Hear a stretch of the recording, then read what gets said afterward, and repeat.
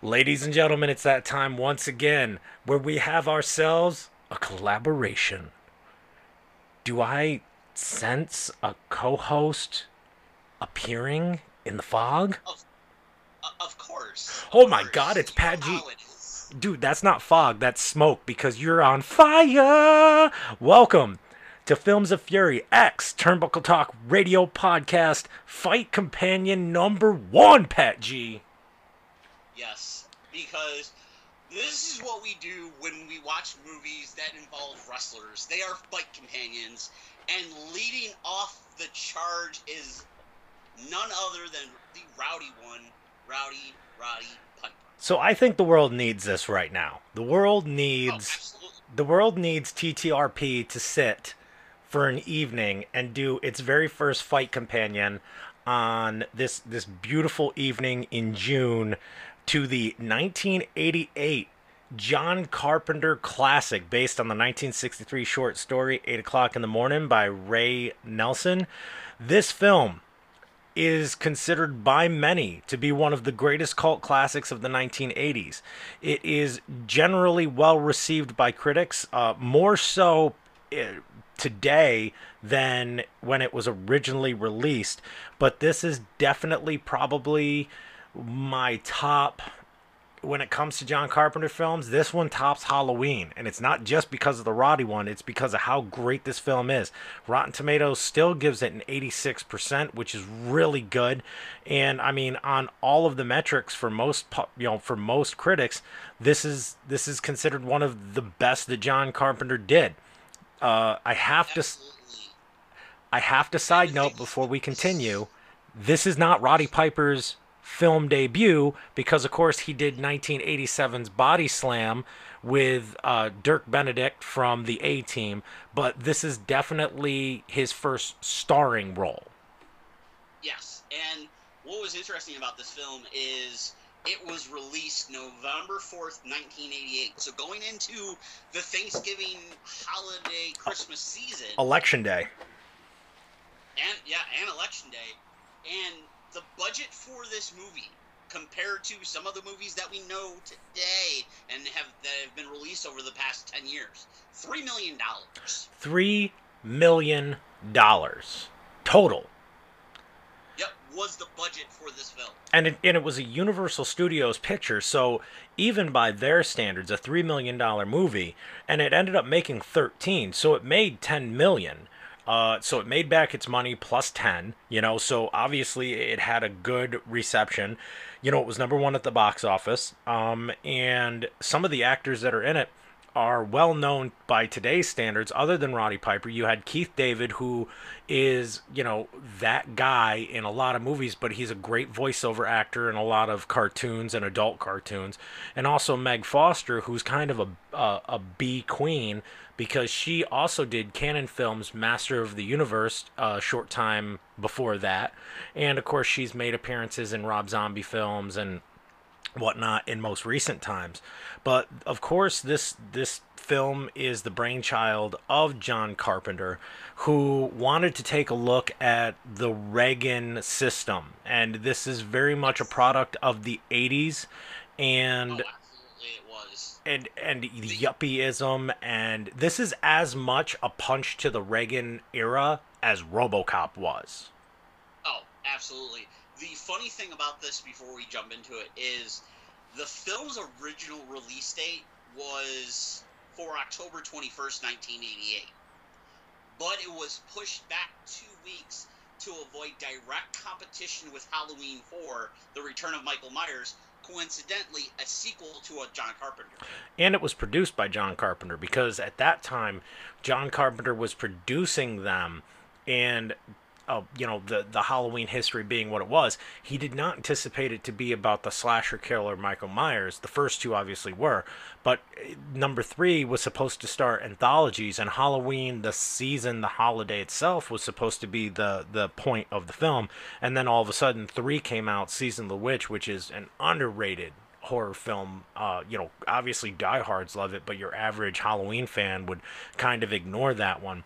That was about the haunted masks, and I mean, it's got a cult following like you wouldn't believe. Nocturne and his wife love that one, and this is at this time, Roddy Piper had left WWE. He had actually met John Carpenter at WrestleMania 3. And John Carpenter was like, I can make a movie with him. And then not only can I make a movie with him, I can make him like Kurt Russell in The Thing or in Escape from New York. I can make something with him, because if you looked at Hulk Hogan and the films Hulk Hogan was making, and I mean, the last time TTRP and Films of Fury collaborated, we did No Holds Barred. It was Hulk Hogan's films were not that deep. They were extremely shallow films. Can we be straightforward, shallow films? And always, for the most part, wrestling related in some way. Yeah, and although Roddy Piper's outside of Suburban Commando and maybe one or two others, most of them had some kind of wrestling background. Yeah, and although Body Slam was Roddy Piper's first foray into the films, I probably butchered that word. I'm way too out of the mind to be able to use big words. So although that was what a lot of people consider his first starring role, this is the role that put him on the map as an actor. Oh, and I mean, Roddy Piper showed some chops, and one of the things is that John Carpenter specifically chose Roddy Piper because Roddy Piper looked worn. Roddy Piper showed the years of, being beat down on his face, which is what the character of John Nada was supposed to be. He's the drifter who comes into LA and just happens to show up, you could say, right guy, right place, right time in this apocalyptic, not even apocalyptic, this dystopian world that we're about to enter. And the thing is, when you brought up the point of Piper meeting Carpenter at WrestleMania 3, I believe WrestleMania 3 was his match, where he was like, the win, lose, or draw, I retire. Yep. Yeah, it was a hair versus hair match with Adrian Adonis, and that was to be his go away match. Yes. That's why he was doing the hair versus hair match with Adrian Adonis. And Roddy Piper, of course, won that match, with the sleeper. He went off the hero, and it gave him an opportunity to go off and star in films, which he had talked about in his autobiography, as well as documentaries that were done about Piper. And the other thing that this allowed Piper to do was get that Screen Actors Guild card, so that all of the injuries that he was able to that he was not able to take care of while on the road full time. Once he became a part-time worker and he was acting, he got that SAG card, so he was able to get operations that would not necessarily be able to be paid for by promoters in certain companies. So if you look at it, not only did They Live give us one of the best acting performances by a pro wrestler, hands down, probably one of the very few movies that could not be remade. I mean, it stands the test of time, just leave it alone. But also... Yeah, even though at one point there was talk about a remake. There was, and then that got shot down, thank God. But this is also the movie that probably helped keep Roddy Piper healthy for decades. Because off of this, he got the Screen Actors Guild card, he worked in films regularly, and then, he was able to get all these things replaced. And it also gave us probably one of the best fight scenes in a film ever, between he and Keith David, the alleyway fight. And then that was a inspiration for another WrestleMania match involving Piper. Yes, the Hollywood Backlot Brawl, which we'll talk to, because God knows we have 94 minutes and change in order to be able to enjoy this film. So as always, this is what we are going to do, ladies and gentlemen. We are going to ask you to cue your DVD copy or your Vudu episode up. We are currently... Amazon Prime or wherever They Live can be streamed at. So... get ready, put on your sunglasses, ladies and gentlemen. We're going to take a walk on the wild side with John Carpenter's They Live in 5, 4, 3, 2, 1. Universal Studio. I missed this one. You know what's funny is I love the older movies now having all the warnings for the piracy and everything. Mm-hmm. These old ones. Yeah, that's what. You know what? What popped me is talking about another '80s film real quick. Is we're about to get that third edition of Bill and Ted. Oh yeah, Face the Music. And the teaser trailer using the old school Orion intro. Yeah, and I mean, this They Live being put into the spray paint of the mural right here. Very classic John Carpenter with incorporating the background for the credits in with the logo. You know, the pumpkin is from Halloween is one of his best ones. Roddy Piper. Here we go. Now look at him. Just backpack, jeans, boots, looking like a worn. You could. They never explained his background, which is something I love in film. We didn't need an origin story with him because it was drifter with a backpack. Yep, he was basically just a guy that was like living on the streets, town to town, and whatnot. Like, that's all it was. Very, very sweet and simple. Yeah, I mean, the good part about John Carpenter is he's able to tell the backstory for some characters and then fill in with how good the actors are. Like, we didn't need the background of John Nada. We didn't need some long, drawn out, 20-minute story of him before. The story is everything around him. He just happens to be the guy walking into the situation like he's doing right now. He's just walking down the street into this world that he knows nothing about, and he doesn't even know he's about to become the most important man on the planet. Yeah, and this is the thing, is he's legitimately just walking into, like, downtown Los Angeles. Which... that's all it is. Downtown Los Angeles, you see the people that are trying to avoid the rain, you have the people that are living on the street, you have the business people. Like, you have all that dynamics and backgrounds of what 1988 Los Angeles was, and it's just him just walking. Yep.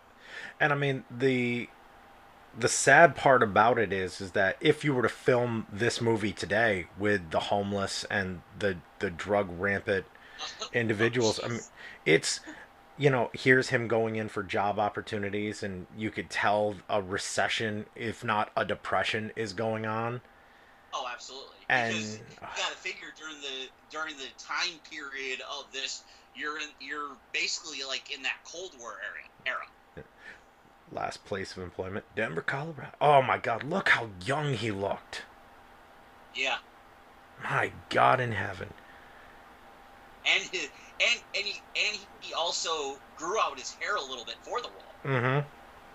Because at Mania 3, his hair was shorter, and he grew it out just to have that kind of drifter, loner, on the road type deal.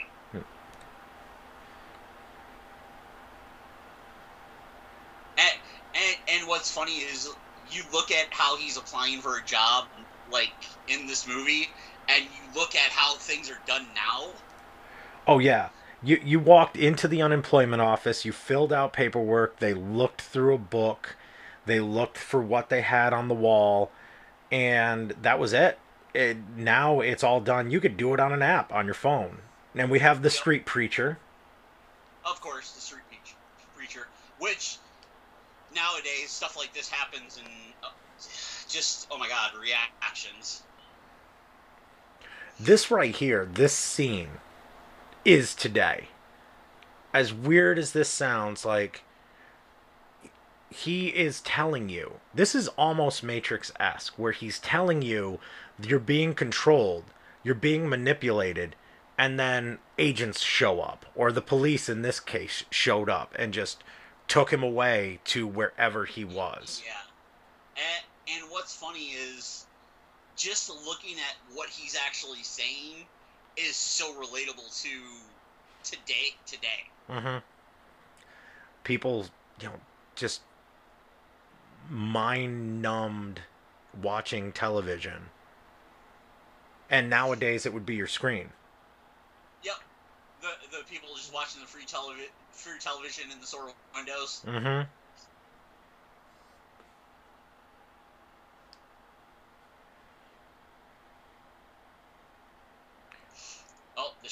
The shanty towns. Mm-hmm. Which is going on right now in Los Angeles and all over the country. I mean, LA especially, it's kind of weird listening to podcasts like Joe Rogan where he talks about traveling through LA, and there are certain intersections and certain overpasses where you can't even walk underneath them because it's just tent cities and homeless camps. Yeah. And the pandemic only made it worse. It's one of these situations that it's unfortunate, especially with the times that we're in, but looking back at movies like this that focus in on the politics and everything from that era and time, it's relatable.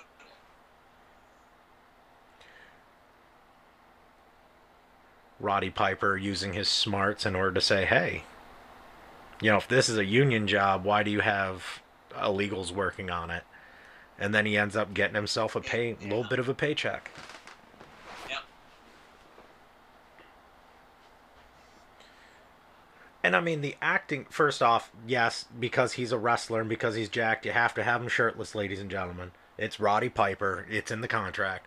But yeah, and at this time, it's Roddy Piper, who he was in a relatively prime of his career because, like we said, he's coming off WrestleMania 3. He's coming off a year and a half run of running with Hogan and Mr. T and being the top heel of the WWF at that time. Oh yeah, and I mean, he's in phenomenal shape right here, and like you said, the prime of his career, and this is giving his body a chance to recoup from all those years of running the roads. Now, Keith David, we were introduced to his character a minute ago. He was looking over at Roddy. And Keith David, unsung hero. I mean, first off, an alum of John Carpenter because of The Thing. All right? And fans nowadays have heard his voice in so many cartoons on Cartoon Network, and they've seen him in so many movies. Like I said, he's that guy. But I love the fact that he's the president of the United States in Rick and Morty. And meanwhile, he's a dimwit in that show. And in this show, he's not the sidekick. He's the equal to Roddy Piper. Yes. He did not have a sidekick role in this. He was equal to, not less than. Yeah, he was equal to, not less than. And very similar in stature and everything. I mean, you have to think Roddy Piper was billed at what, 6'2", 6'3", yeah, maybe 6'2", 6'3" So Keith David looking down at Roddy Piper. And here is one of those camps, probably the main camp, because it seems like this one is well established. Yeah, it's one of them well-established ones that probably has the assistance of one or two people from like the surrounding neighborhoods to give them food and blankets and plates and they had a men's room to help around. Yep. I mean, here's Gilbert, the introduction of Gilbert's character, who, just to make sure that we're all good, ladies and gentlemen, Gilbert was played by Peter Jason. And he's another one of those 80s guys who he was that guy in the background. Yeah, and the interesting thing with him is he went on to star in multiple movies and did voices in multiple video games, mainly the Gears of War series. No shit. So there you go. And he also had parts in one or two Fallout games, I believe. Now here's where you get the backstory of Frank. And I mean, really, this is the story of the 80s, where you had production plants starting to either take their companies elsewhere overseas or were closing down I mean, at the height of Reagan economics, which, by the way, we kind of do need to stress here. Pat G and I both were kids during that. This movie, when this movie released in November of '88, I was 5 years old. I was 6. So yeah, and I mean, you look at this, and it's like both of us are pups. Yet this movie still resonates because first off, we're students of history, but secondly, we're seeing this all happen again with tent cities and, you know, all of the unemployment. I mean, what was the numbers last week? Was 40 million or 50 million filed for unemployment and still, yeah. Yeah, the country was at like a 14% rate of unemployment. Yep. This LA city skyline, which is weird when you think about you're seeing all of this and you're seeing this backdrop, but what you're going to see, and Roddy Piper saying, I believe in America, I follow the rules. Yeah, it's one of those things that it's an interesting thing because you have the times where you had all these trade jobs, the construction, and the electrician, and the plumber, and whatnot, and then these jobs are starting to fade out. And what's interesting is you get the flip side of that when the hacker takes over the television networks. Yes. Because then you're showing what the future is going to hold, because that's essentially what happened. You had this end of the era, Cold War era, and everything where people were, the homeless and everything, were living in shanty towns, tent cities. And the hacker is introduced. And trying to get by, and then the hacker doing what he is, taking advantage of the developing technology. And the cool part about this is John Carpenter's They Live. You see shades of it, or where shades of it could be within the Matrix. And this is when, you know, see the headaches, because it's starting to wake you up from your slumber by interrupting. But you what's funny with the hacker is, if you really look at the hacker and what he's doing with the headaches and everything and what he's saying, it's very similar to what people are, what like the group Anonymous has done today. Oh yeah, he's the start of that. But in the Matrix, one of the things that, at least in the first one and even in the Animatrix, you know, Morpheus is getting his messages out to the people, which is why he's able to pluck certain soldiers to break away from the Matrix, and where he's able to find them. This is something that I believe you would see a character like Morpheus utilize, or even any of the others. And then, of course... Absolutely. Yeah. And then, of course, you have the people that were watching and everything, talking about headaches and trying to change the channel and whatnot, and then all of a sudden you get into the police and everything coming in it eventually at some point and doing what the police are doing now, just excluding their authority. The one symbol where you don't think anyone would go, the church. Yeah.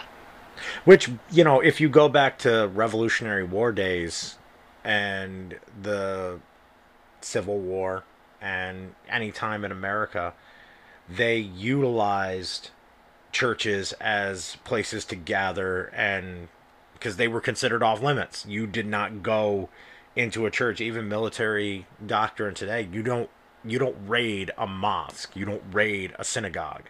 I mean, you have to have a very good goddamn reason to even go near those buildings. Which, you know, considering that this would be the area of operation for these guys where they're getting their resistance fighters, which you'll find out later. Spoiler alert, we're talking. And here's John Nada just continuing on with his bagged lunch, heading to work. He's about to talk to Gilbert. Make a living. Trying to make a living.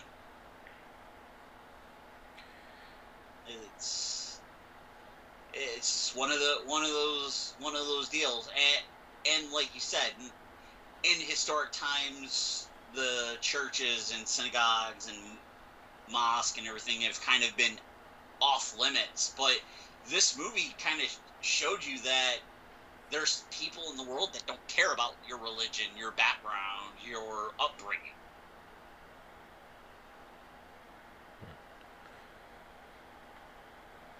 The middle class. The middle class. Yeah, which if you look at it now, the middle class is considered all but gone. You're either lower class or upper class. That's it.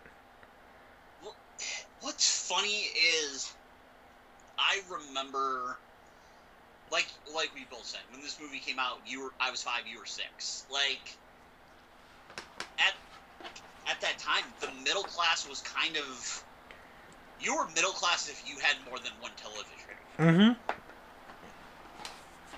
Like I had friends, like, growing up in Buffalo.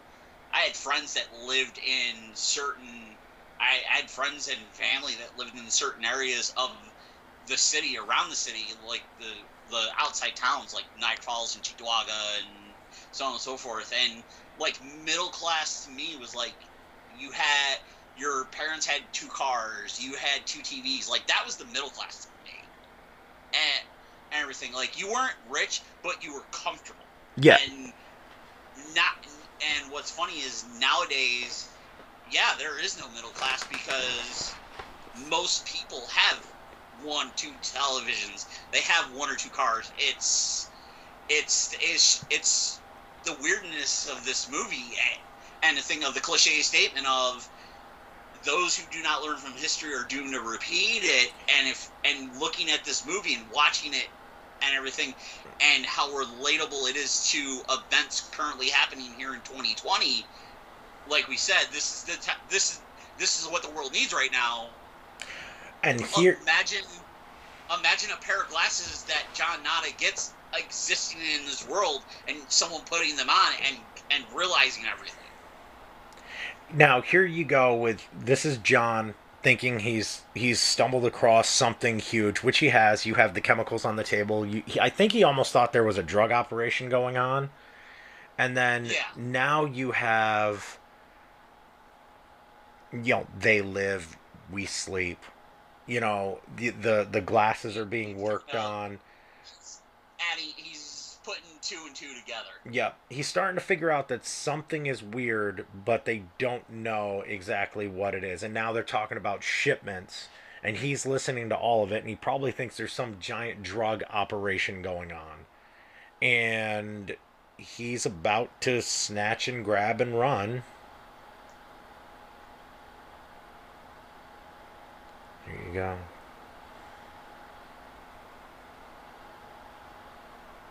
And of course, there's the random backing up and making noise of movies. Yep.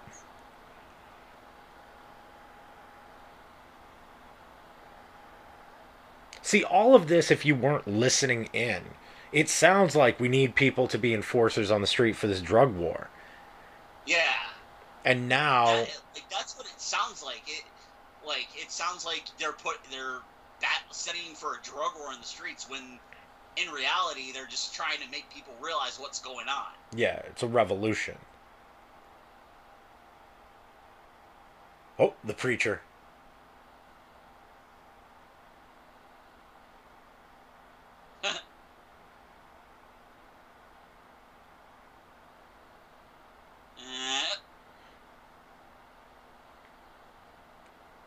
And of course, the preacher's blind, but he can sense them, because when you lose one sense, all your other senses are very aware.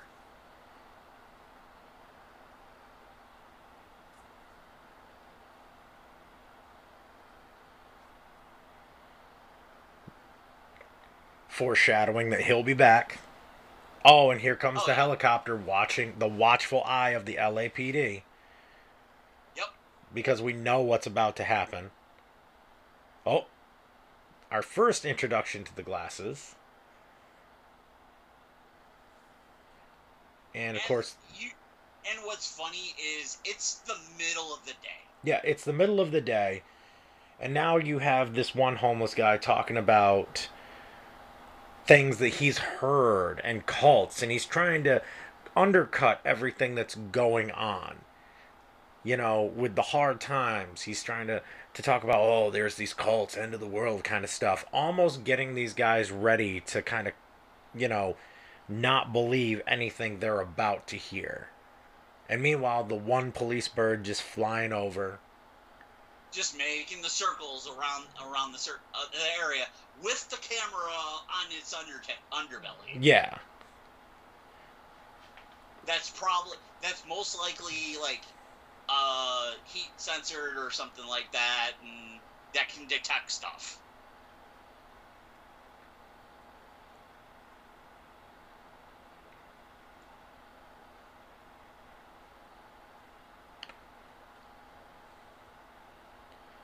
You can see Roddy Piper starting to put the pieces together, and it shows that John Nada's resourceful. He's not an idiot. Oh yeah, he's paying attention to what's going on. And what's funny is it's so weird seeing David and Keith so young. Oh my God, yo, not just Keith David, but some of these actors in this film. It's like we've grown. We've seen them grown, and they've become such great actors. Because what's funny, you gotta look at this is Keith David in this was probably in his 30s, early 30s. Yeah, probably about the same age as Roddy Piper at this point. Yeah, I think he was born around the mid 50s, like 55, 56, around there. So you figure, if he was born 55, 56, he's like 32, 33 right now. Yep. Keith Probably David. Similar to Piper. Yeah. Keith David having his first. Well, that's what makes their fight, their 6.5 minute opus of violence later, so believable, is that they're both men in their prime, believed to be, you know, hard day laborers. And here you have, you know, they had their first fight, and Roddy's still doing surveillance on the church. Still trying to see what's going on, and then boom, trying to piece things together. The police in force coming to this small all the riot gear and everything. Yep. The people that you believe are drug dealers, you know, vacating the premises. Yeah. Of course, the people leaving in the cars. Mm-hmm. Which to be honest, to the police, it looks like a drug deal. It looks like a drug gang. Oh yeah. Or at least that's what it's made to look like to everyone else, so that you could say, out of this church in this neighborhood and out of this homeless community, they were dealing drugs, which is why we went in there and bulldozed the place down. Because as you see, you know, scientific, you know, materials, they're trying to, and this dude's just smoking a cigarette, they're trying to investigate something with no rhyme or reason. They're just taking the church. They got the CSI, the flashbang. They're just going in full bore. And unfortunately, we've seen this before with homeless camps on the news. Yes. A lot more recently, and then the cops are just raiding the place. John Carpenter had such a way, and I mean, look at the ominous police just marching down the road with bulldozers and SWAT vehicles and flares, and this goes to John Carpenter too as a director. He knew how to light a scene and how to film something so it felt claustrophobic to you. So the lighting wasn't perfect, so that everything that you didn't see, you don't see these cops' faces. They're hidden under masks. You don't get any look at them.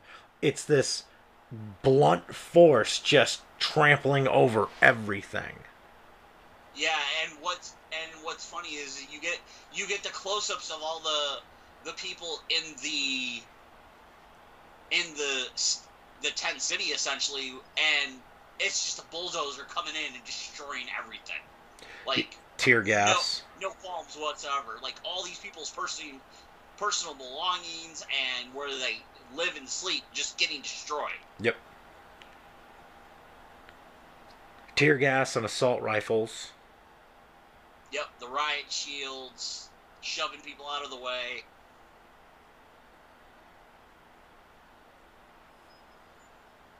Everyone vacating as quickly as they can in a hue of smoke and tear gas and trying to grab whatever they can to rebuild their lives.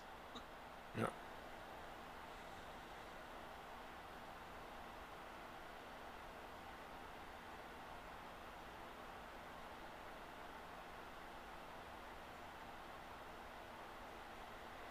So strange watching this today after everything that's been going on. Like, and look at the person in the vehicle, not even being allowed to get out, just scrambling for her life.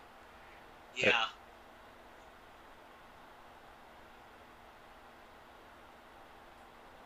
Like, it's just trying to get out and people running and getting pushed back and get knocked down and pushed away and grabbed and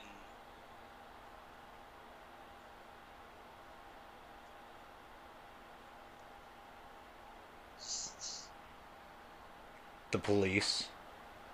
Oh, fighting off the propagandist and the preacher. Yep.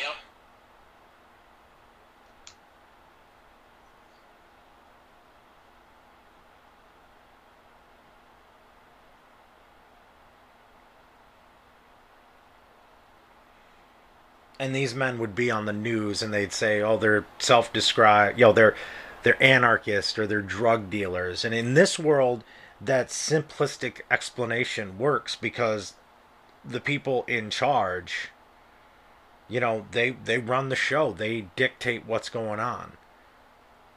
Yeah, absolutely. Roddy playing the hero. The thing is, it's just that thing of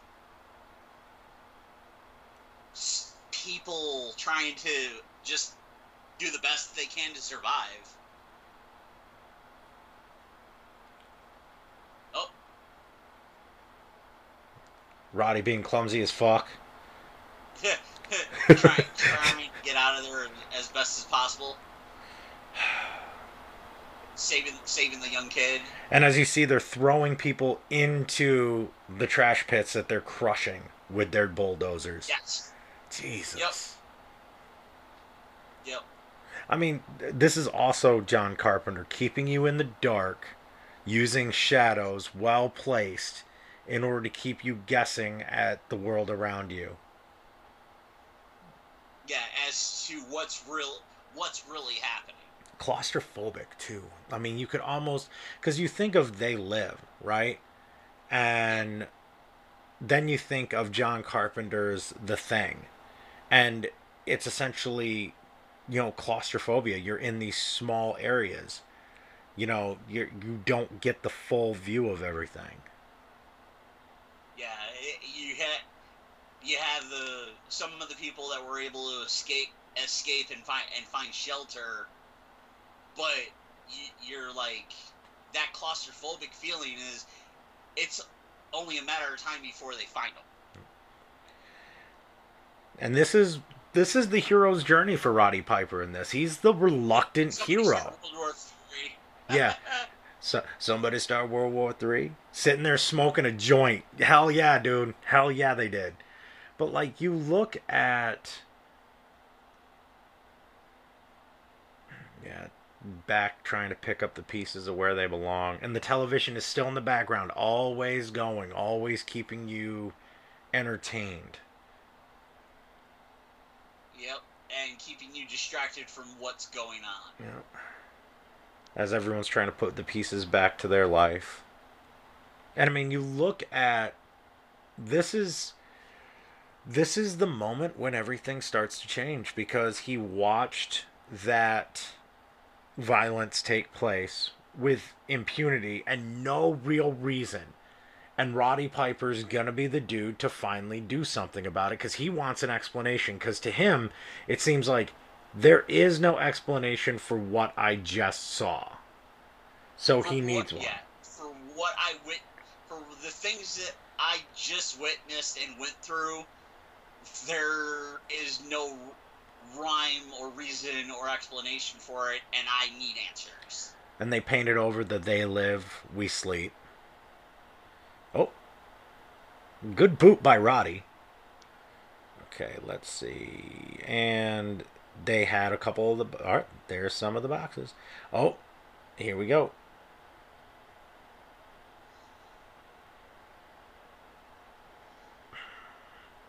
Slyly... At 6'3", slyly avoiding the police from seeing you. You know... Yeah. 6'3" with work boots on. And a box in your hands and kind of just like, oh, cop car, let me dive back in. Oh, Jesus. You couldn't lose Roddy Piper if you tried. Okay, now here is the big reveal, the Ray-Bans. You know what's funny is when I saw this movie as a kid, I was 6. Because I saw it, because I was 6 because my dad... Look at his disappointment on his face. He's like, fucking sunglasses? Yeah. Go ahead. My dad rented it when I was like 6 after they released it on like VHS. And I watched it and I remember this scene. And I'm like, yo, I want those sunglasses. You know, and this is one of the best reveals in science fiction. Because it's such a normal looking item. It's a normal looking item. It doesn't draw any attention. It makes no sense to him why they would be looking for sunglasses. He's trying to piece this all together because, you know, John Nada is not an idiot. John Nada, if you, in your own mind, created the backstory of this guy, this drifter who's lived life and he knows things and he's seen things, and now he's putting on these glasses and all of a sudden, for the first time, kind of like Keanu Reeves using his eyes for the first time in The Matrix, he now can see. That's the way that I compare it is a decade later, Keanu Reeves would wake up from the same slumber that Roddy Piper woke up from. He's never had to use his eyes, which is why they hurt using the sunglasses. Yeah. He's like, because it's so similar to when Neo opened his eyes and he realized that the agents were just were just code in the Matrix. Yeah.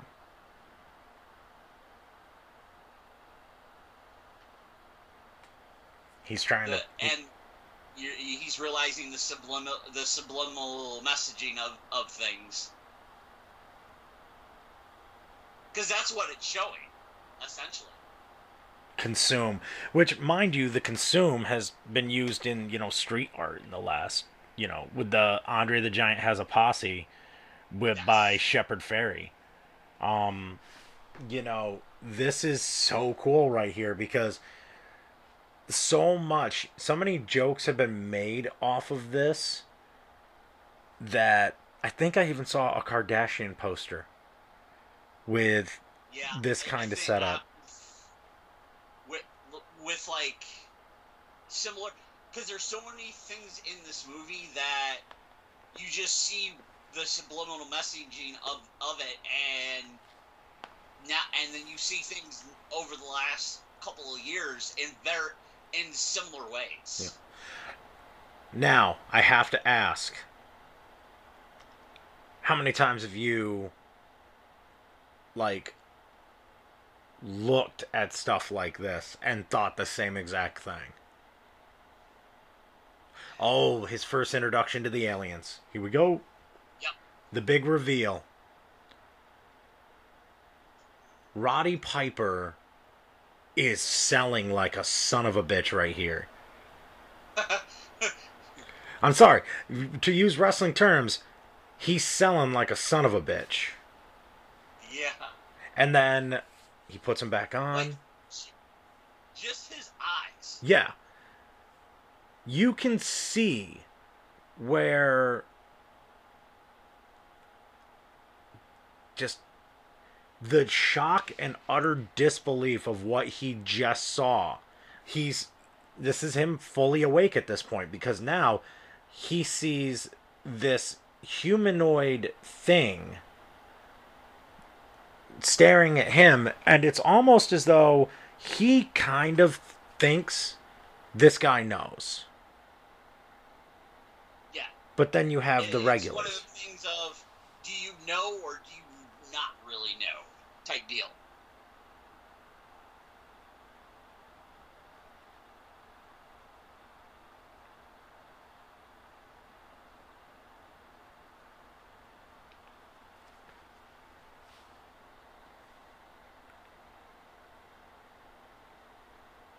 The transmitters on the street lights keeping you know, he's starting to figure this out, where everything is not as it seems. Yeah, and the thing is if you really look at what he's looking at, and we're talking about how this film and everything he sees is relatable to The Matrix. If you really look at this movie, it's nothing against, and John Carpenter being John Carpenter, it's very similar to, this could be a 80s version of The Matrix, essentially. This is definitely a precursor to what you were going to have in the Wachowskis' Matrix a decade later. I mean, obviously less kung fu, still good fights, but here is something that, you know, I love seeing, is that he's noticing that the people who are down, who are beaten down, are the ones who are not obviously these weird creatures that he's noticing. But then the moment he takes the glasses off, the people that are in the nicely dressed suits and ties, upper class. Yeah, the upper class of the world are these weird looking without skin skeleton type people. Yeah, it's muscular, you know. It's essentially like looking at a live version of Body Worlds. Yeah. It's the Bodies exhibit right now. I mean, they're waxy, humanoid, they're talking, you know. And of course, here's the cynical politician on the television. He's got the glasses, so he's seeing through the keeping you asleep. Yeah. And I mean, this has been on t-shirts for years. Yeah, the obey and that symbol right there. And then, one of my favorite parts as a kid.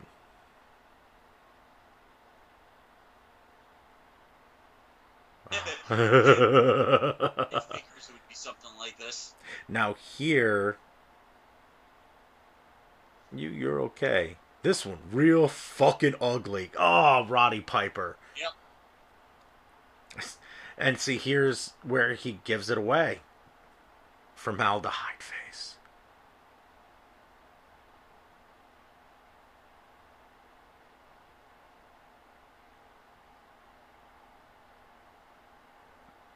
And of course, the communicators.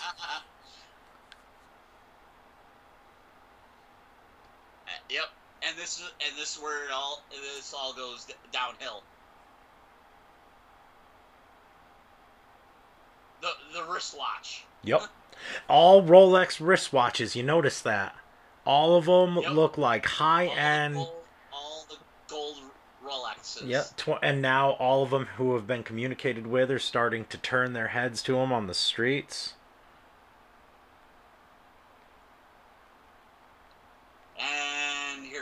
And here comes the cops that are part of it. They're part of it, but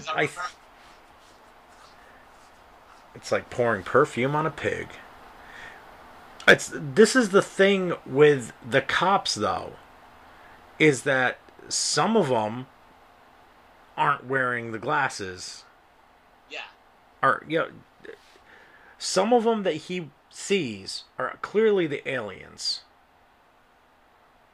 And then some of them are humans, which is extremely difficult. Oh, absolutely. It's one where it's the weird thing. It's like you have the cops that are the formaldehyde faces, and then you have the cops that are just regular. Yep.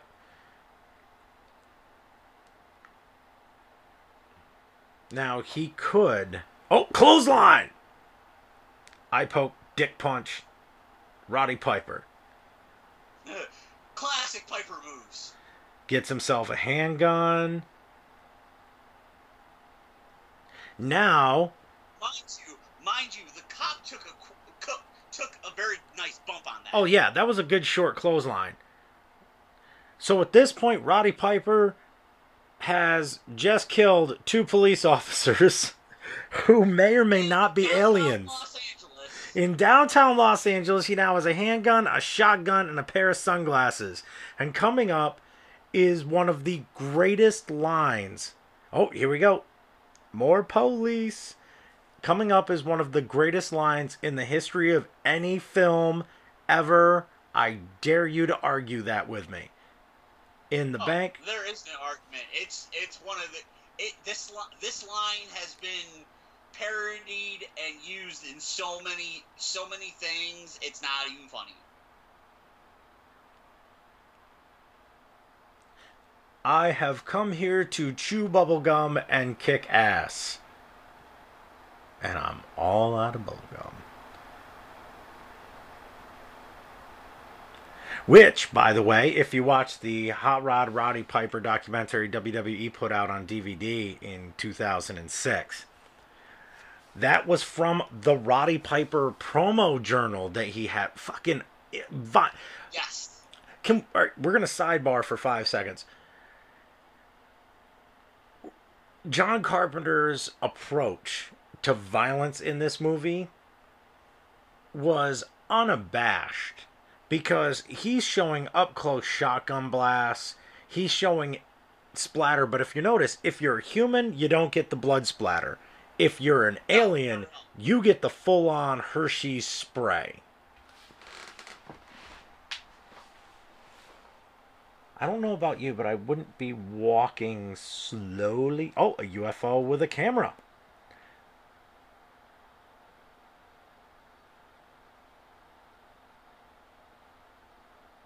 And what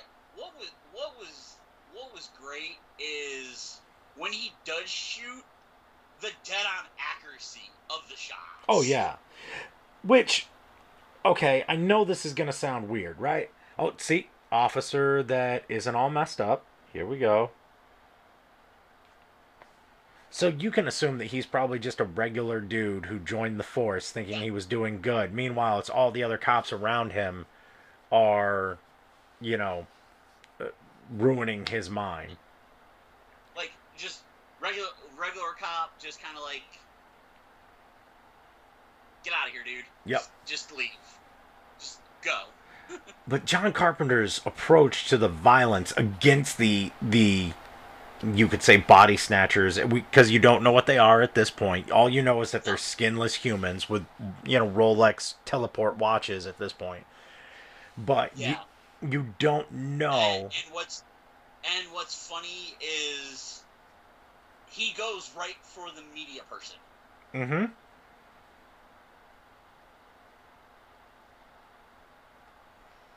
He goes right for the media person because that's your best bet as to blowing this whole thing up. And he's also noticing that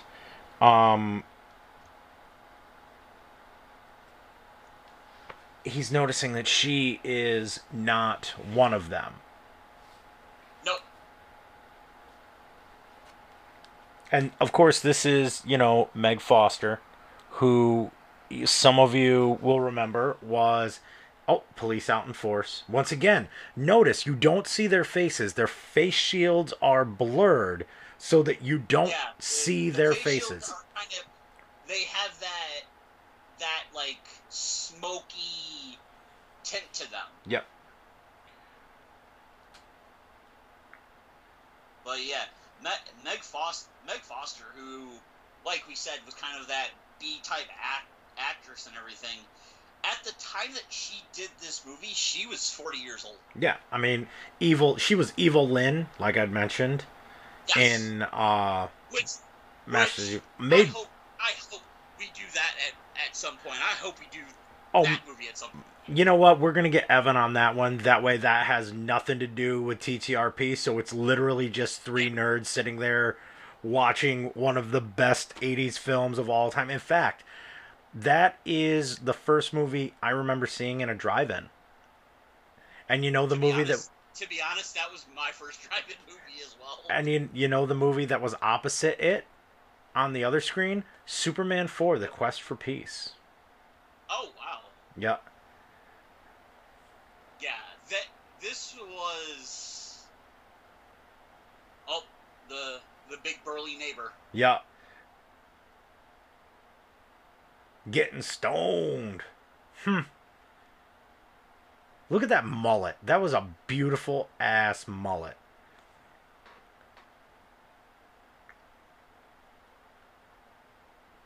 Although she always plays a good villain. Like, she just looks that villain role. Her, yeah, she was one of them actresses that just had that villain knack.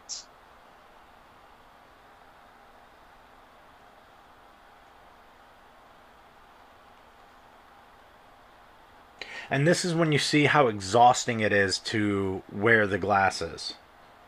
Yeah, because he's finally got them off, and he's like trying to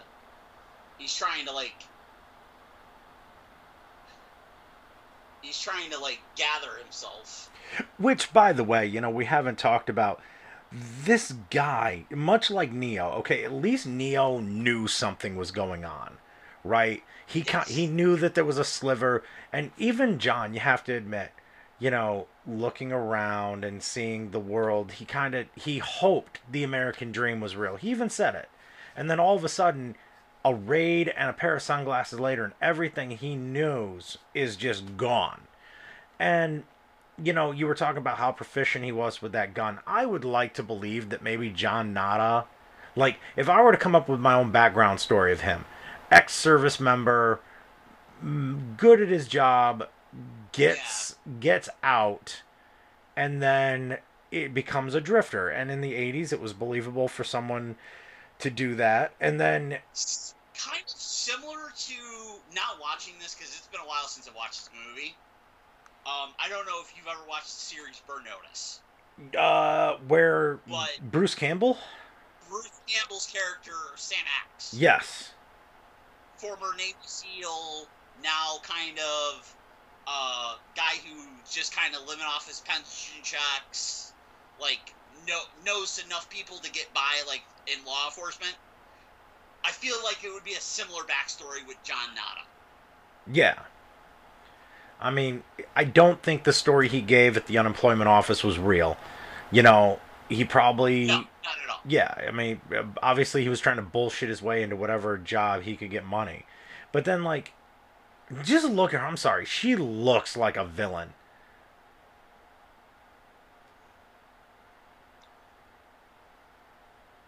Of course, I also thought she looked better with... The eyes, man. The eyes. The eyes get you every time.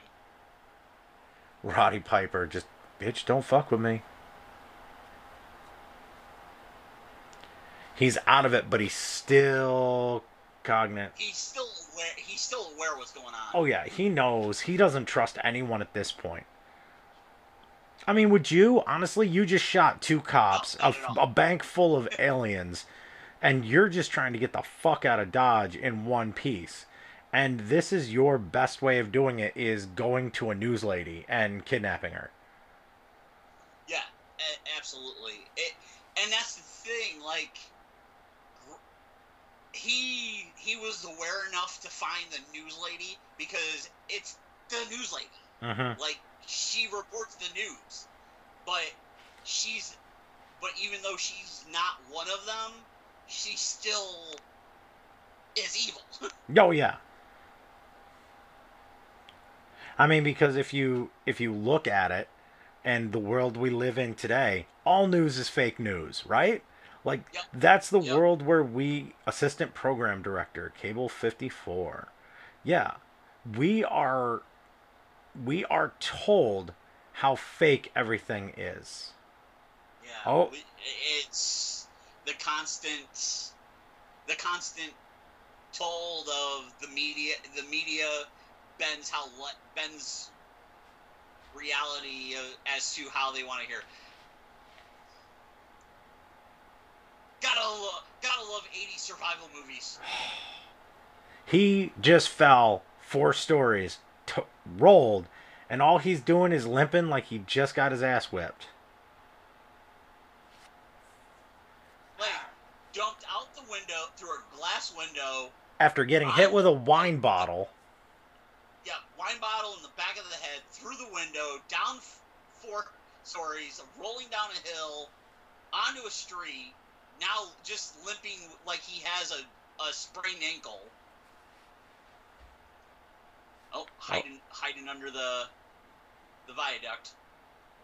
Now, and what's funny about this movie is this is where comes one of the greatest fight scenes of theatrical movies of all time. And, Roddy Piper and Keith David for weeks got this fight.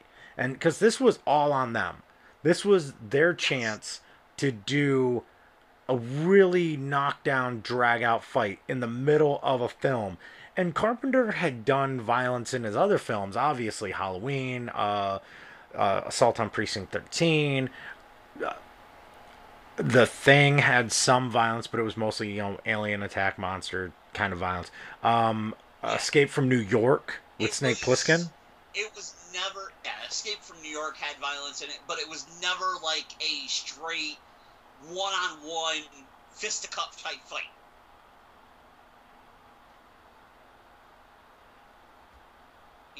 He's got the ankle, and what's funny is that fall and everything just made him look more rugged and dirty. Oh yeah, I mean he looks beat up, and at this point now he's going probably on days without sleep, days without food. He just discovered aliens. His head is killing him. He just fell out of a window. He shot some alien cops, and now he's barely scraping by. And he's got to know that his face is everywhere. And what's the interesting fact is he still has a wedding ring on. Mm-hmm. I didn't notice that. Like, that was one of the things I think I watched this movie like a year and a half ago, maybe 2 years. And sometimes you watch movies and you notice little things. And that last scene that we just watched, where he's underneath and everything, I was like, "Yo, dude's got a wedding ring on." Like, I had never noticed that before. Yeah, oh yeah, holy shit, there it is. Yeah. The old school igloo coolers.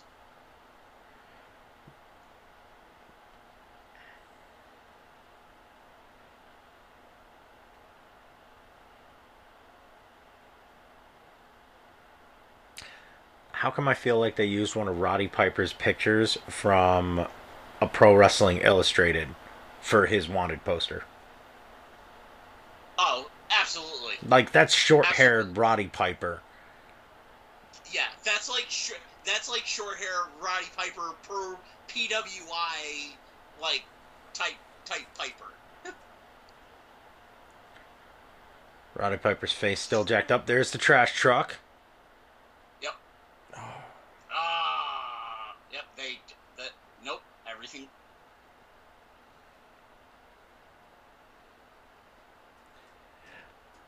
I'm sorry. The hilarity. And these are the old school trash trucks that like didn't crush trash. Like it was just put in. Can we talk about the hilarity of 80s movies and trash truck believability? Like, didn't Casey Jones crush the shredder in a trash truck? And now Roddy Piper is looking through a trash truck in order to find the sunglasses that were just put in there. Oh, and here we go. Here, oh. Like, it's not crushed or anything. At least when Casey Jones crushed Shredder, it was like the modern day trash trucks with the switch to crush them. Oh boy. Oh no! Roddy Piper's sell job with the, oh no. Kind of like, go figure, this is my day. Yep. He's just looking at himself like, covered in trash, digging for sunglasses, fell 4 stories. He's got box. Yep. And here we go. The setup is done.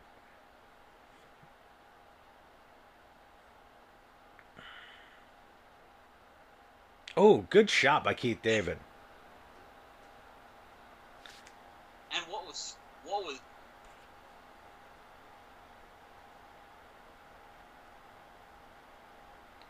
Yo, he just was like Kobe. Yep. With like the simplest flip.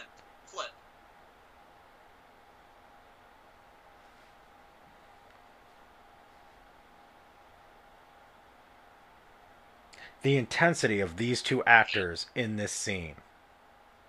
Yeah, and what was great about this is this was them. It was not stunt people. This was them. And the one-liners that these 2 exchange during this fight.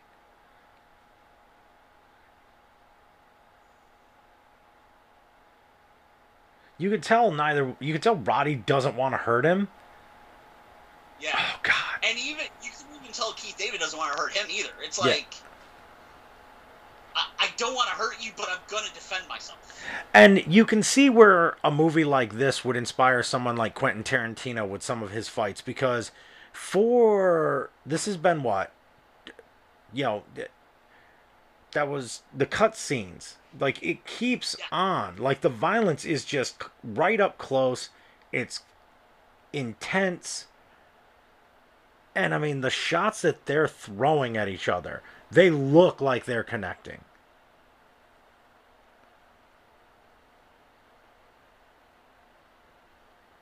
And the thing is he's not even throwing, like, he's throwing forearm shots. Oh, yeah.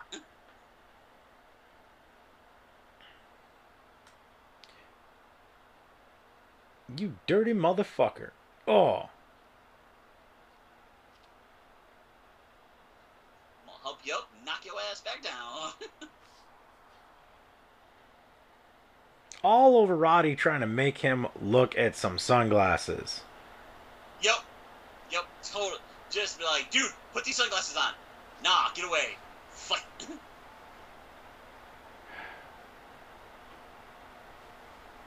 And now he's like, so like, all right, you stomp.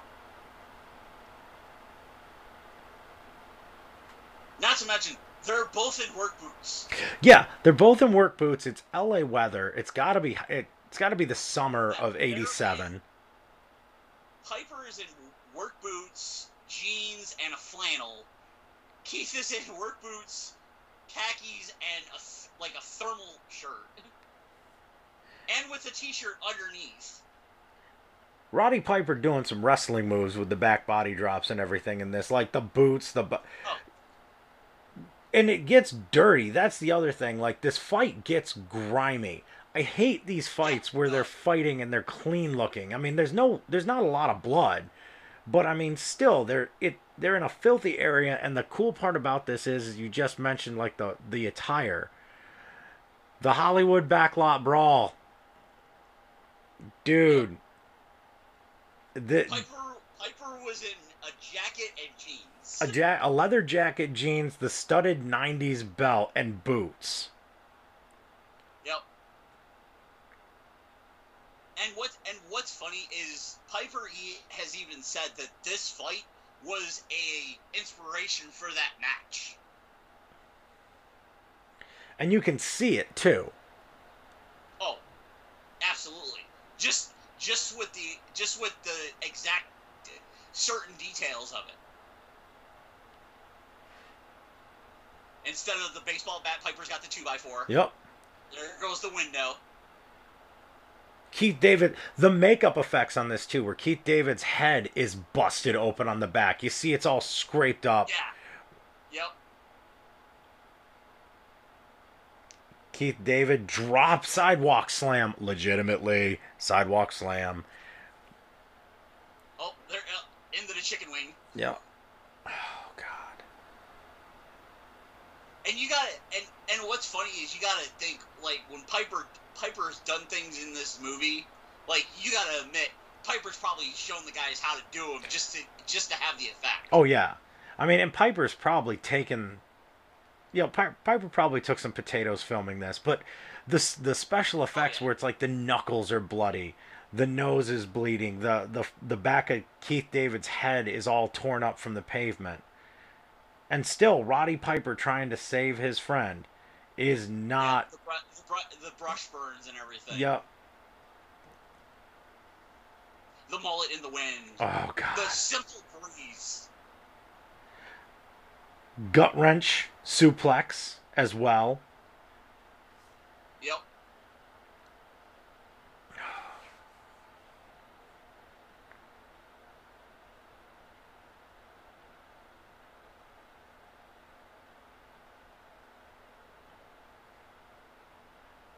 It's like, are we done now, sir?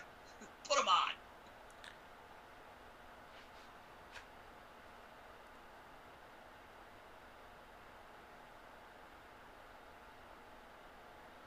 Now he's gonna drag him to make him look.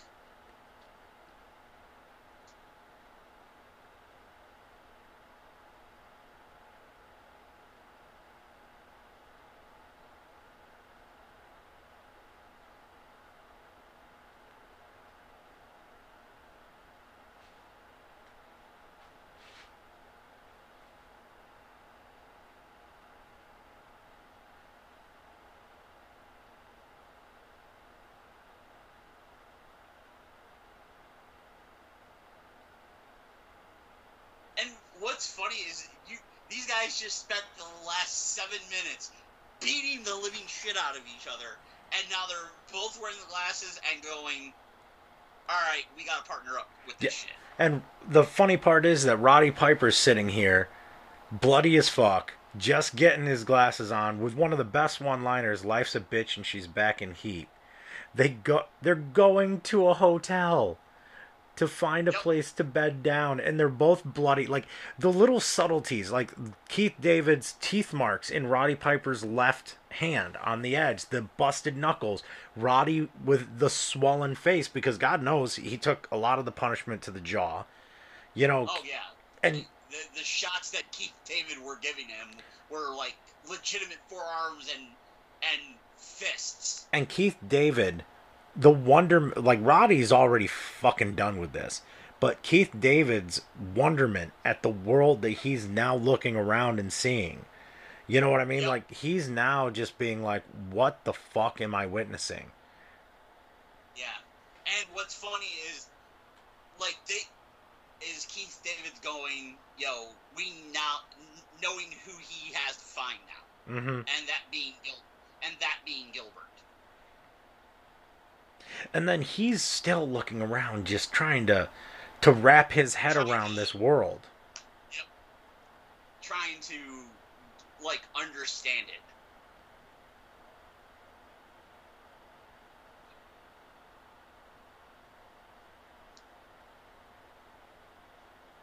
And then even more with the subtle, with, like, the bruising and marks on Piper's body. Yeah.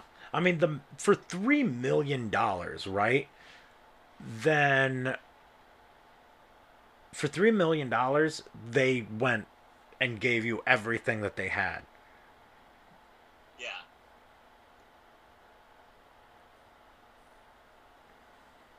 And I mean, these two guys, they're not heroes. They're just, at this point, they're both confused because they don't know what the fuck is going on.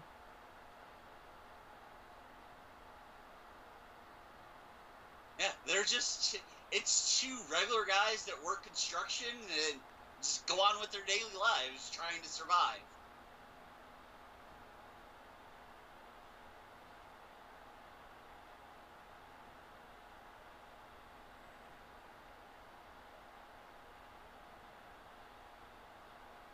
And doing what any normal group of people would do.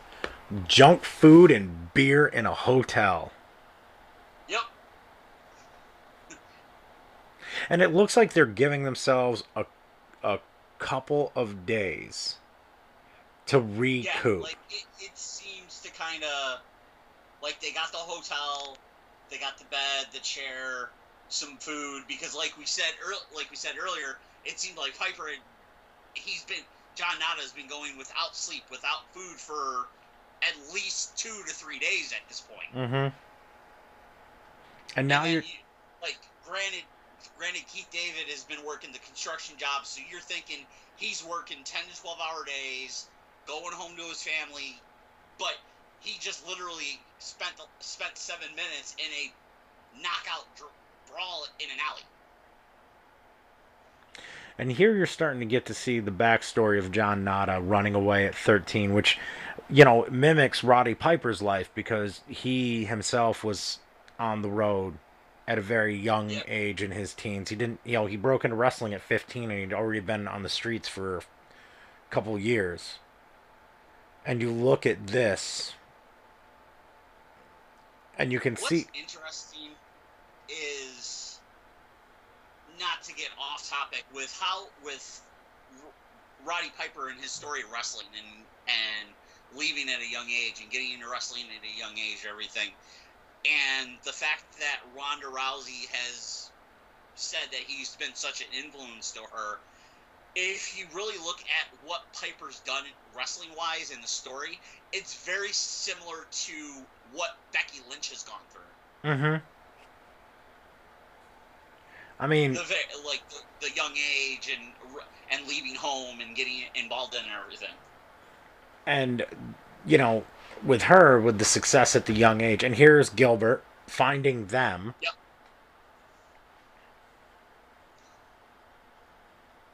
With the sunglasses. With the sunglasses, which is very important.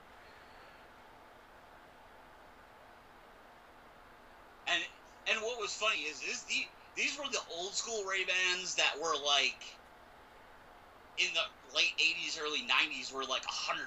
Oh my God, Ray-Bans. I remember when Men in Black came out and the Ray-Bans that they had for those. They were $180 fucking sunglasses. Yeah, the Ray-Bans that Will Smith and Tommy Lee Jones wore. Yup.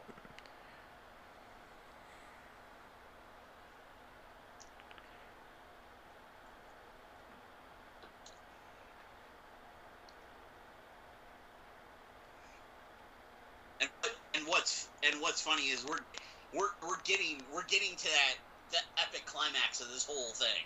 Yeah, we're definitely into Act 3. At this point, it's probably been a week or so since they've discovered this. The battle scars are all healed up, and they're meeting Gilbert and this resistance, and you're now about to get real into it. With the and like Neo in the Matrix, get the quote unquote upgrades. Yep. Which now you're going to see some really cool stuff, because there are people that they know.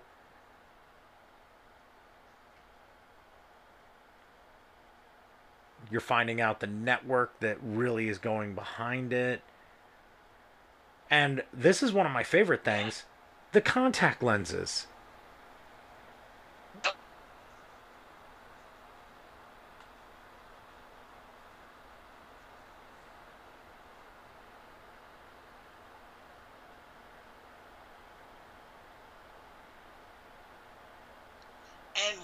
And what's funny is what they learn about the aliens. Mm-hmm. With the aliens using global warming of all things. Which, if you think about it, they're terraforming the planet, which you look at the way it's done today. I mean, there's so much talk about it. You can go into the conspiracy, right, of the reptilians living under the hollow earth, and that they're using fossil fuels to terraform and all this other stuff. And now you're finding out, obviously, the truth behind it is, these people sell out. They become in bed with this alien race. They become rich. And then next thing you know, everything's being terraformed. Like the professor right here is saying. Yeah, he's like everybody's doing what they can to get rich. Bigger houses, bigger cars. Which is funny because, you can do the research on this, and a Universal executive looked up and said, "We all sell out every day," and that line ended up in the movie because if you think about it, that's what you do. You sell out within a certain degree. I mean, without bringing politics left or right into it, you have to take that into consideration. It's very similar to, and how they're talking about like buying bigger houses and everything. And how the aliens are like talking people into basically bribing them. It's similar to developers going into a certain area and buying people's land and houses and everything, and forcing them out just to get the land and build a mini mall or something. Mm-hmm. The eminent domain, and just the fact that in the decade of decadence, the excess of the 80s, to think that there would be people like Ted Turner or all these billionaires who were either aliens themselves or were willing to get in bed with aliens to get rich. I mean, the entire thing about the 80s was excess. Fast cars, fast women, fast drugs, more money, more money, more money. And then you look at it, and you just look at some of the look at the music industry in the 80s with like rock bands. Oh God, hair bands. Yeah, absolutely. I mean, the entire thing was about excess. Motley Crue, Def Leppard. I mean, it was all about this sex, drugs, rock and roll lifestyle. And then the funny part is the rollback from that was the 90s, obviously, and the way that works. Yeah, and then what's funny is you get to that, everybody's building up. You have the contacts and everything, and then you have that moment where the whole resistance is taken out in one fatal blow. Yeah. I mean, except for, Except for your key characters. Yep.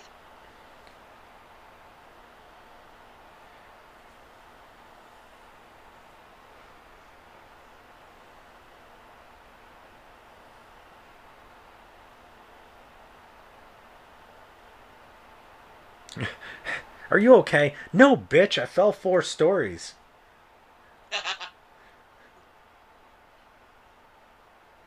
Yo, I still can't.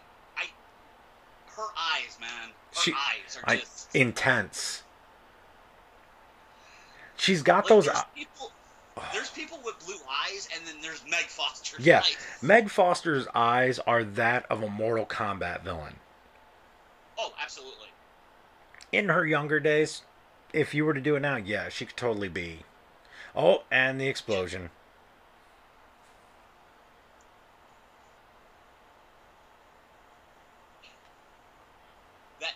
That momentary pause.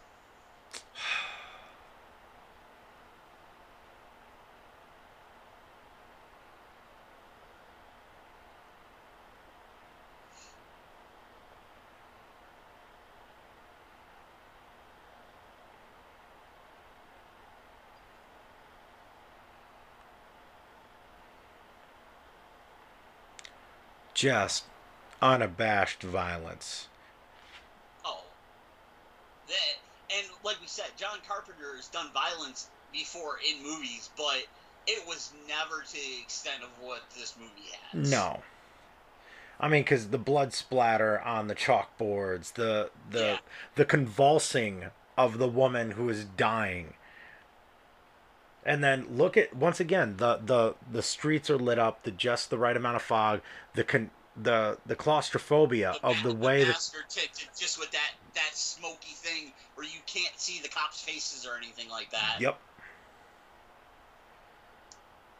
the resistance fighting their way through an alleyway, so they're constantly blocked off on all sides, above and below. The camera angles being not just sharp enough to let you see the action, but distorted enough to make you go, did I see what I think I saw? And Roddy Piper, once again, like, his proficiency with the guns. Yes. You know, if that were your average schmuck on the road, I don't think that they'd be as good with the weapons that he has. Yeah, that's why, like, to be honest, like, John Nada had to been some kind of, like, special forces, special ops type person. Yeah. And the fact that he's got the wedding ring on, it's like, you don't know if his family's alive or dead. No. But with him being a drifter, and maybe him having the life that he did, maybe, like I said, I alluded to Bruce Campbell's character, Sam Axton Burn Notice, kind of living off his pension checks. Maybe John Nada decided to be a drifter, protect his family, and that money's going to his family. Oh, shit. And that's a good backstory. And here we go with the portal. Now you're about to see... Yep. Now you're about to see the whole show. 5 seconds. 4 seconds. 3 seconds.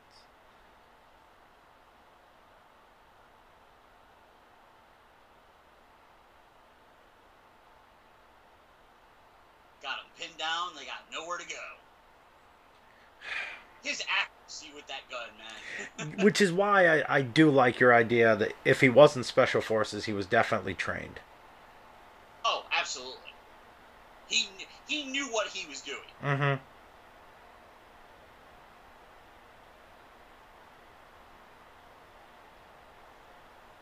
And now they're somewhere where it's like we don't know where we're at.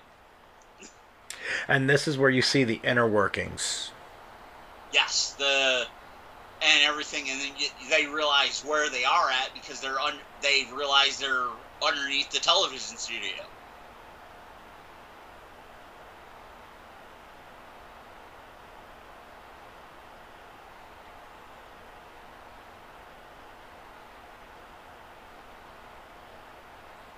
Yo, it's the same prop for Ghostbusters. Yes, it was. I was waiting for you to notice that.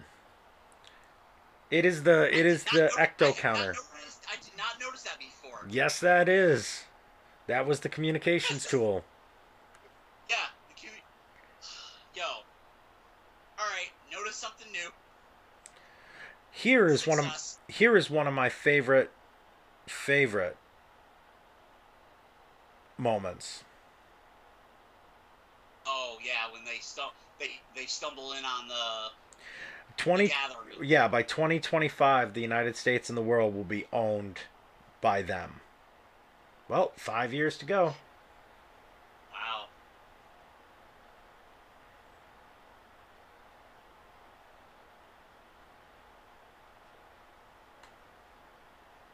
And if you really look at it, is they're talking about the powerful and the elite and everything, and you look at what's going on in the country now with unemployment rates and everything, and people not working in the economy. And it's a mixture of the two. It's a mixture of the aliens, and it's a mixture of the people that have sold out. Yeah.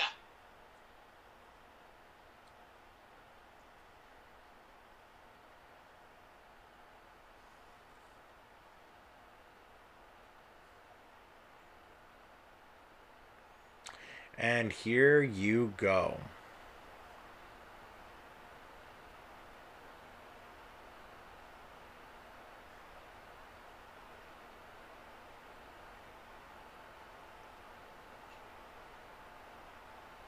The piece of shit homeless dude. Yep. Is the ultimate sellout. And they're like, yo. They don't know what to... They're playing it super cool. Oh, yeah. They're not sure what to make of it just yet. Because they're going to let this fucking idiot talk. They're going to let him talk himself into his own grave. Like, right now.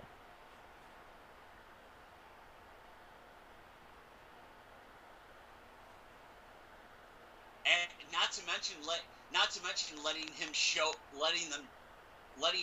them the operation. Oh, yeah. See, this is what happens when you get the low man on the totem pole that doesn't know when to shut the fuck up. Loose lips sink ships. Yep. The guy that's part of the organization that thinks he has some power but has no power whatsoever. Oh, yeah. And then the interdimensional transport. Yep. The transmitter and everything. Friggin' beam me up, Scotty. Ingenious. And what's funny is it's that open, and you have just that subtle bit of wind or air.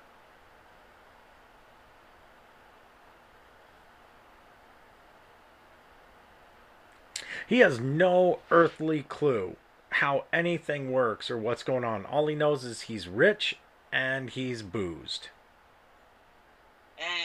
And he thinks he's one of them. Yep. Keith David's subtle eye expression where he's just like, are you fucking kidding me?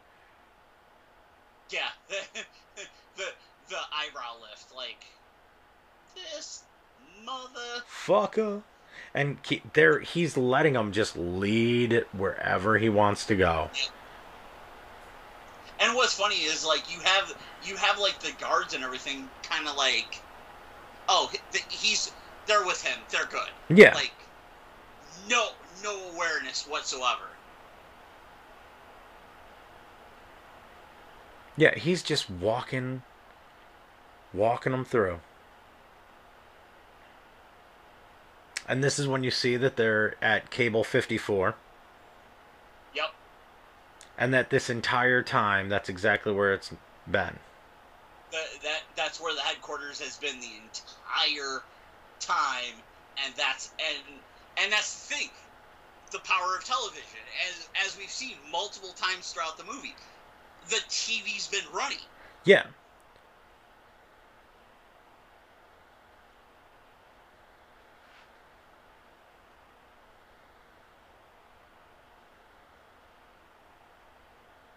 And they're playing it so cool. They're just be like, can we see?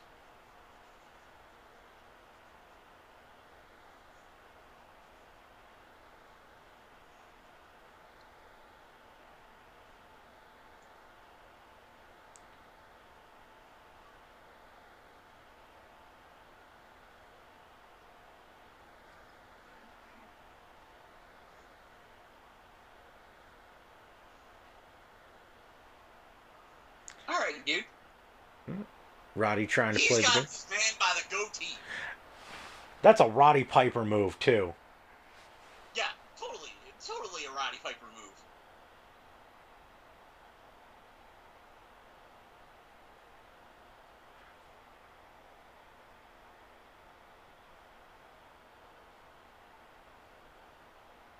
Nah, it ain't business, dude.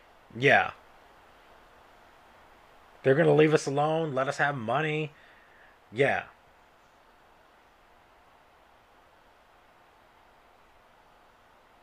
And what's funny about this speech, it's so relatable to things nowadays. There's the line, we all sell out all day. Yep. And the thing of, I know you want it, everybody does. Yeah. It's the $1 million man. It's everybody has a price. Yep. Yo, imagine if Ted DiBiase was this guy. Oh my Jesus. At least the Oh, hand grenade.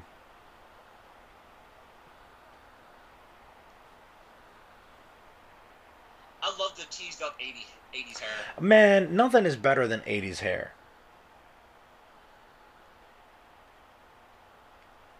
Oh, there goes.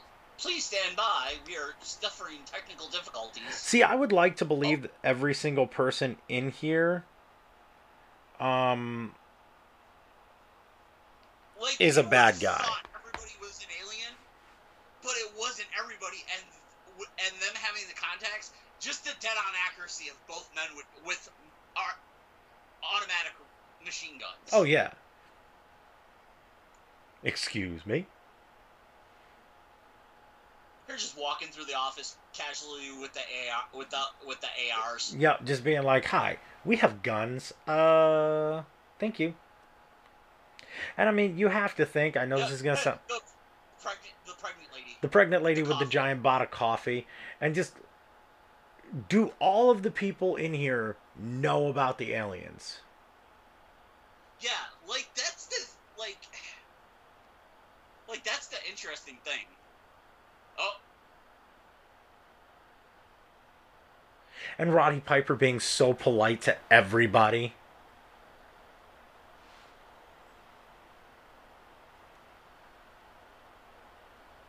No elevator today. I hope your feet are feeling good.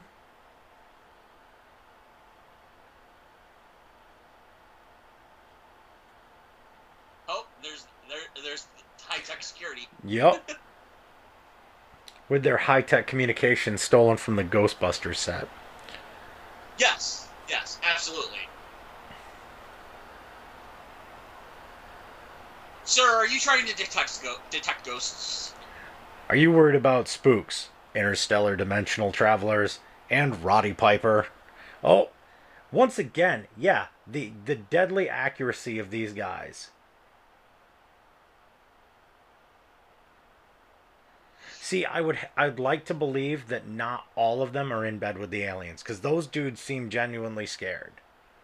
Yeah, like going through this movie, there's people that seem generally like, oh shit, what's going on? And then there's people that are legitimately trying to attack them.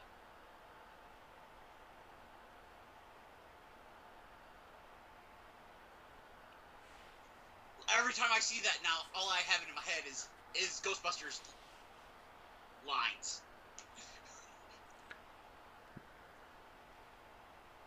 Also, I love the close-ups of the end of the ARs and how accurate they are. The muzzle flash, that's all you're seeing. And how the fuck did she get there? He's not questioning this at all. He's not questioning Holly at all. No.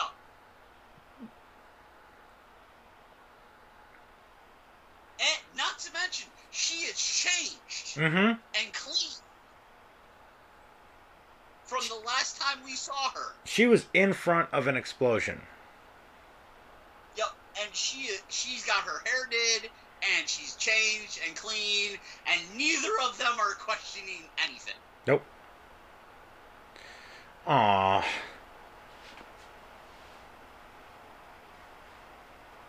The muzzle flash. Oh, all right. Well, I'm out of ammo now. I'm going to the handgun.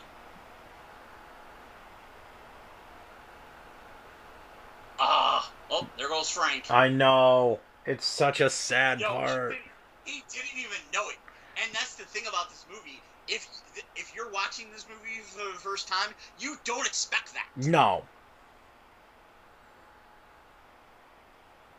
Roddy getting the look at the communications.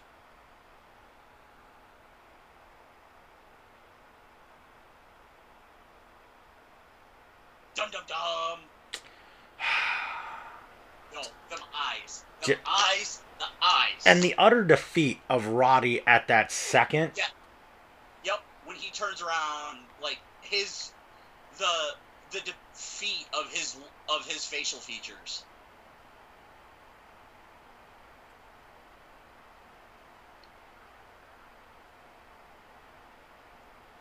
Him holding his wrist. Yep. Like, just the complete, just his whole body language, everything. And Roddy, fuck it.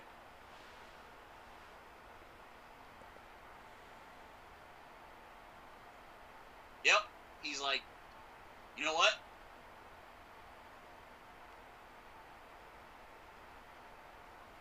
If I'm gonna die, I'm gonna die for a reason. Mm-hmm. The cool visual of the explosion on top of the news. Yep. It's not even news. It's an entire cable network. The typical 80s special effect. Yup.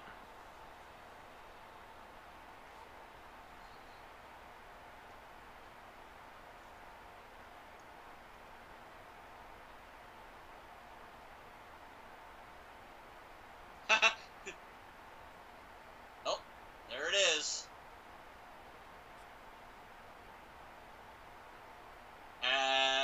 Yep. The facade is done. Everybody can see what's going on. And we've got one of the best reveals at the end of the movie.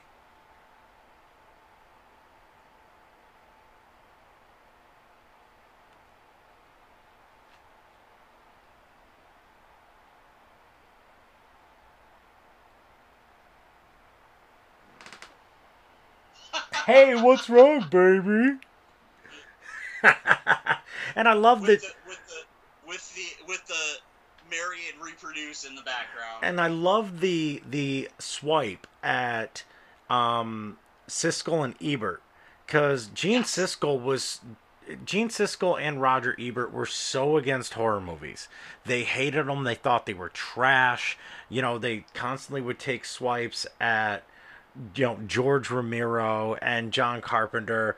And I mean, especially considering that John Carpenter got run through the mud after The Thing, that the next movie he made was Starman. You know what I mean? And it's like, you look at that today, and the movie doesn't seem bad. I mean, in comparison to some of the stuff. And like you mentioned earlier, Rotten Tomatoes gave the film an 86% approval rating based on 63 reviews. The average rating is 7.2 out of 10. The website's critical consensus reads as a politically subversive blend of horror and sci-fi. They Live is an underrated genre film from John Carpenter. Metacritic gave the film a weighted average of 52 out of 100 based on 10 reviews, indicating mixed or average reviews. Jonathan Rosenbaum from the Chicago Reader wrote, Carpenter's wit and storytelling craft made this fun and watchable, although the script takes a number of unfortunate shortcuts and the possibilities inherent in the movie's central concept are explored only curiously. It was one of the movies that it got solid reviews, but there were questions about it. You know, I think the reason why is that there are certain movies that are way too smart, you know what I mean, for their time. And I think this probably, in their minds, got lumped up in the same kind of, give me 2 seconds to think. This probably got lumped up in the same kind of category as some of the other, you know, mindless sci-fi VHS movies. And it probably, and to some critics, having Roddy Piper as the star would be like the death bell for it. I disagree. I think that it only enhanced the film. The interesting thing is the 2012 documentary film The Pervert's Guide to Ideology, presented by Slovene philosopher and psychoanalyst Slov Zizek. He stated that They Live is definitely one of the forgotten masterpieces of the Hollywood left. The sunglasses function like a critique of ideology. They allow you to see the real message beneath all the propaganda, glitz, posters, and so on. When you put the sunglasses on, you see the dictatorship and democracy, the invisible order which sustains your apparent freedom. You know, I really don't know. That was a quote from a documentary 8 years ago. And, you know, to be honest, I really don't know how to end this podcast on a better way than basically saying that this is more relevant today and was still relevant 32 years ago. And without a doubt, without a question, not only is it one of the best movies of the 80s, but I would dare say that Roddy Piper's serious tone in this set the stage for guys like The Rock to be able to do serious film later on. Oh, absolutely. And the interesting thing is with this is there's so many things that in media that have used this film legacy-wise. It's been used in video games. It's been paid homage to by bands. It's been paid homage to by various TVs and video games. The classic line, "I've come here to chew bubblegum and kick ass, and I'm all out of bubblegum." It was paraphrased in Duke Nukem. Oh yeah. And I mean, so awesome. And then on top of it, over the last 8 years, there's been this movie's been attached to other movies. Universal Studios back in 2014, I remember seeing it, had a 4 movie midnight marathon pack, and it was The Thing, Village of the Damned, Virus, and They Live together. And it's the thing of, yes, it's one of them cult classic movies that not a lot of people know about, but the way it just relates to life now, it's crazy. Yeah, and to just say that this is one of the best political movies of all time. I mean, you could say this is, because this is based on a story that was based on Invasion of the Body Snatchers concept. And at that time, in the 1950s, it was communism, the Red Scourge, McCarthyism. Now, in this film, and even going forward, it's high-powered people playing you like puppets, and taking it one step further, aliens playing humans, playing other humans like puppets, which is just masterful, even for today's standards of storytelling. Definitely not one I ever want to see redone. But so, not at all. So that wraps it up for Pat G and I on this special collabo Turnbuckle Talk Radio Podcast, Films of Fury, Fight Companion number 1, where it was Roddy Piper in They Live. So we're going to scour the interwebs for other wrestler-related movies, and we're going to do more audio commentary tracks every now and then for the 2 podcasts. Have some fun with this. So I hope you enjoyed tonight's viewing, and for Pat G, this is Sergeant Fury saying stay furious.